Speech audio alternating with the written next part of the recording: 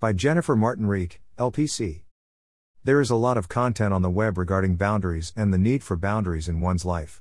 For those new to the psychological concept of boundaries, this idea has to do with what a person is and is not in charge of. It has a lot to do with responsibility. I often think of the word domain when I think of boundaries. I alone have dominion over my thoughts, feelings, attitudes, behaviors, beliefs, etc. This seems like a simple enough concept to grasp, and yet boundary problems are among the most common issues that come up in counseling sessions, especially for those of us that identify with being unneedy or identify ourselves as helpers. See my previous post for more information on schemas and how this schema may come about. Often enough, we can readily think of one or more individuals in our lives that we feel bullied by at times. We refer to these people as controlling people and often feel that we are trapped in a constant cycle of attempting to please them. We might even attempt to completely disengage with them and try not to need them in our lives at all. It can really feel like we have absolutely no control in the relationship and that we are forever tangled in a sloppy mess of hurt feelings, accusations, and mistrust.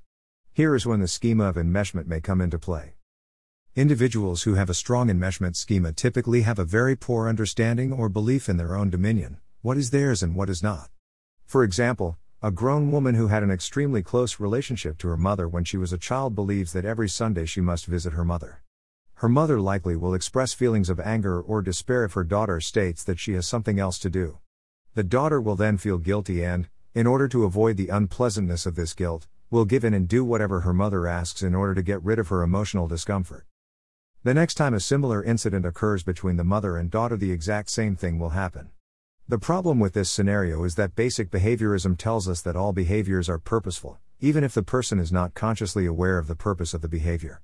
By responding to the mother's anger or despair by giving in to her request, the daughter is reinforcing the undesirable behavior. Although the mother is likely not intending to be manipulative, the principles of behaviorism still apply. Mom has uncomfortable feelings when her daughter tells her that she isn't coming over, think rejection, abandonment, or whatever schemas she holds, and she subconsciously knows that by expressing anger or despair her daughter will give in to her request and her own unpleasant feelings will go away. The daughter gives in and the cycle continues. You can pretty readily start to see how this works. Returning to the concept of boundaries, we can really hone in on where the dominion of each party is getting mixed up. The daughter is feeling responsible for her mother's distress. Greater than returning to the concept of boundaries, we can really hone in on where the dominion of each party is getting mixed up. Because of this she is feeling guilt. But who has dominion over the mother's feelings? The mother. The same is true in reverse. The mother is trying to control the daughter's behaviors in order to get rid of her own emotional distress, likely related to her own schemas. Her daughter's behaviors are in her daughter's domain and her feelings are in her domain. This can get really messy and confusing if one or neither party is aware of the boundaries between themselves and others. This is where the schema of enmeshment comes into play. Enmeshment is a schema of confused responsibility and confused boundaries. Imagine if you grew up in a home where your father was an alcoholic and your mother was in emotional distress over his behavior. As a child, perhaps your mother came to you for comfort. Whenever she was feeling sad, she came to you and you cheered her up. Her sad feelings essentially became your responsibility. You alone were responsible for making her bad feelings go away. If this was largely the relationship that you had with your mother, then it makes sense that as an adult, when other adults come to you with their distress, you likely feel responsible to help.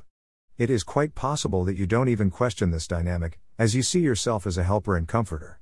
It also stands to reason that in this scenario you may never have had access to your mother as a comforter for you because she was too distracted and distressed by her own marriage. This may launch you into adulthood not knowing that you deserve to have your needs met too, that others can provide comfort for you, and that you aren't responsible for other people's distressing feelings. Greater than this may launch you into adulthood not knowing that you deserve to have your needs met too, that others can provide comfort for you, and that you aren't responsible for other people's distressing feelings. If enmeshment is something that you identify with and you see patterns in your life and relationships that are similar to what I just described, change is possible. Counseling can help you to tease out all of the ways that enmeshment is impacting your adult relationships. You can challenge your core schema of enmeshment and be intentional about refusing to reinforce the behaviors of others that unfortunately have allowed you to give in to things that you didn't want. Guilt doesn't have to drive your behavior. There is a good chance that some people will resent your new boundaries. There is also a good chance that you will eventually find healthy other people who will allow you to be the giver and the receiver. Hopefully these people will be self-aware enough to know what they are feeling and need, and will ask for it free of manipulative tactics or boundary violations.